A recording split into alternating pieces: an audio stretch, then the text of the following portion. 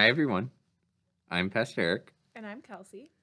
and we're here to welcome you back to another exciting episode of The Good News in Harry Potter.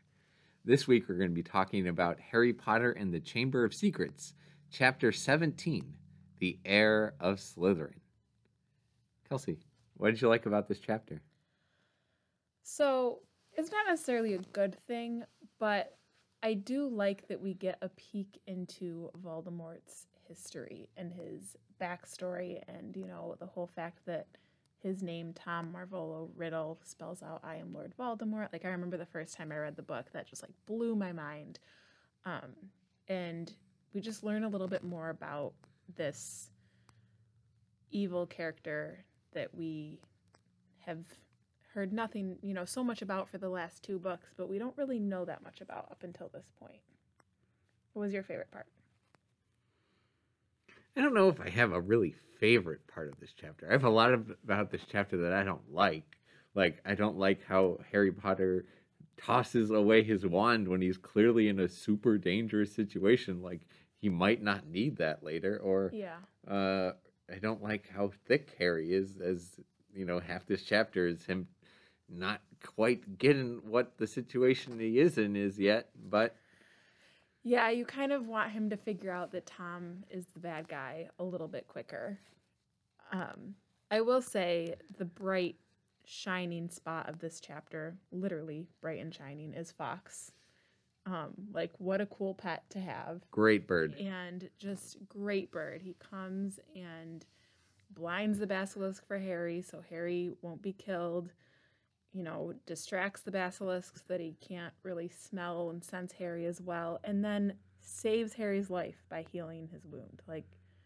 Just the best bird. Fox is carrying a lot of weight this chapter. Literally. With... That wasn't intended?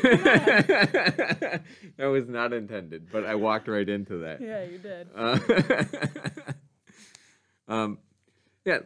Literally, Fox shows up and almost does all the work. Without Fox in this chapter, Harry Potter would almost certainly be dead. Yeah. And they wouldn't have gotten out of the chamber. I gotta say this, though. Tom Riddle, weird guy.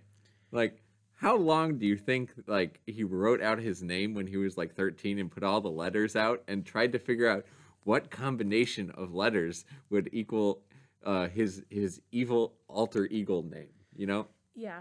I mean, I don't think that you become Lord Voldemort without definitely being a really weird, twisted person. So, for sure. But I just always really like little hints like that we had all along. That, his name was on the diary, Tom Marvolo Riddle. And it was right there in front of Ginny and Harry, but... maybe if they just did more word scrambles in their life, they would have figured out sooner. Bet Hermione would have figured it out. Probably. A little behind the scenes note here. I really enjoy that. In all the different translations, they had to come up with a new name to make the whole thing work in all the different books. That's true. So, Tom, not a great person. Takes Harry a long time to figure that out. Yeah. Takes Ginny a long time to figure that out. Yes. Yeah, she, first of all, weird old diary that writes back to you. I'm kind of with Arthur Weasley on this one. Did you not learn anything? Yeah. If a diary, mind you, we don't live in the wizarding world, so it would be even crazier if a diary started writing back to us. But even in the wizarding world, I would be a little suspicious of a diary that can answer me. I'm going to date myself here a little bit. It'd almost be like if you had a random AOL messenger that you would write to and it would write back and totally just, you just tell it everything. It just makes perfect sense for that's what you should do. Yeah. So Ginny gets involved with this diary that she pours herself into it. It literally is consuming her soul because she throws so much into this diary. Yes, gives this diary all of her secrets and fears and insecurities, and as a result, the diary starts to feed on that piece of her and get into her mind and be able to control her. Yeah, she becomes like super dependent upon this diary, almost like she can't go on without it. When it's out of her possession, she steals it back from Harry because she's so worried about it not being with her and that it's going to spill all of what she's put into it. Yeah, she definitely has a unhealthy reliance and relationship with this diary, especially considering she doesn't really know the person that's on the other end of this diary, the person that she's trusting so much of herself with. Yeah, is literally Lord Voldemort. Not a good person to trust No, here. no. But like you almost got to assume that this diary just kind of made her focus in on all the wrong things.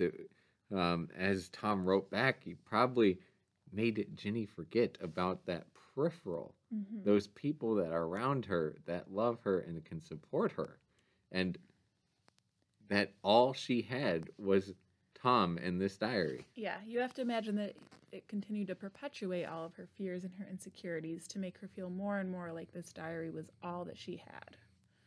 Yeah, Ginny is essentially in a very abusive relationship right here. Yeah. And it's not good. No, and you really see her forget that she can rely on other people. And even at that moment in the last chapter, when she does try to go to Harry and Ron and tell them, she's still too scared to do that. So I think the good news that we can find here is that people of God, all you that are listening out there, that there's more around you than you can think. There's more people that love and care for you than you can possibly imagine. That God looks at you and says that you are special and beloved in my sight. And if we remember that, if we remember that internal message that we are loved and created and made something new that's special, maybe we won't be able to be controlled by fear anymore.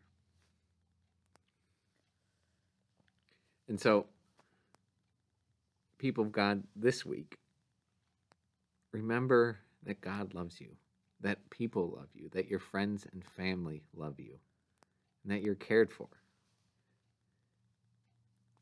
Because the world's not so lonely as you might think. So we'll catch up with you all next week on another episode of The Good News in Harry Potter.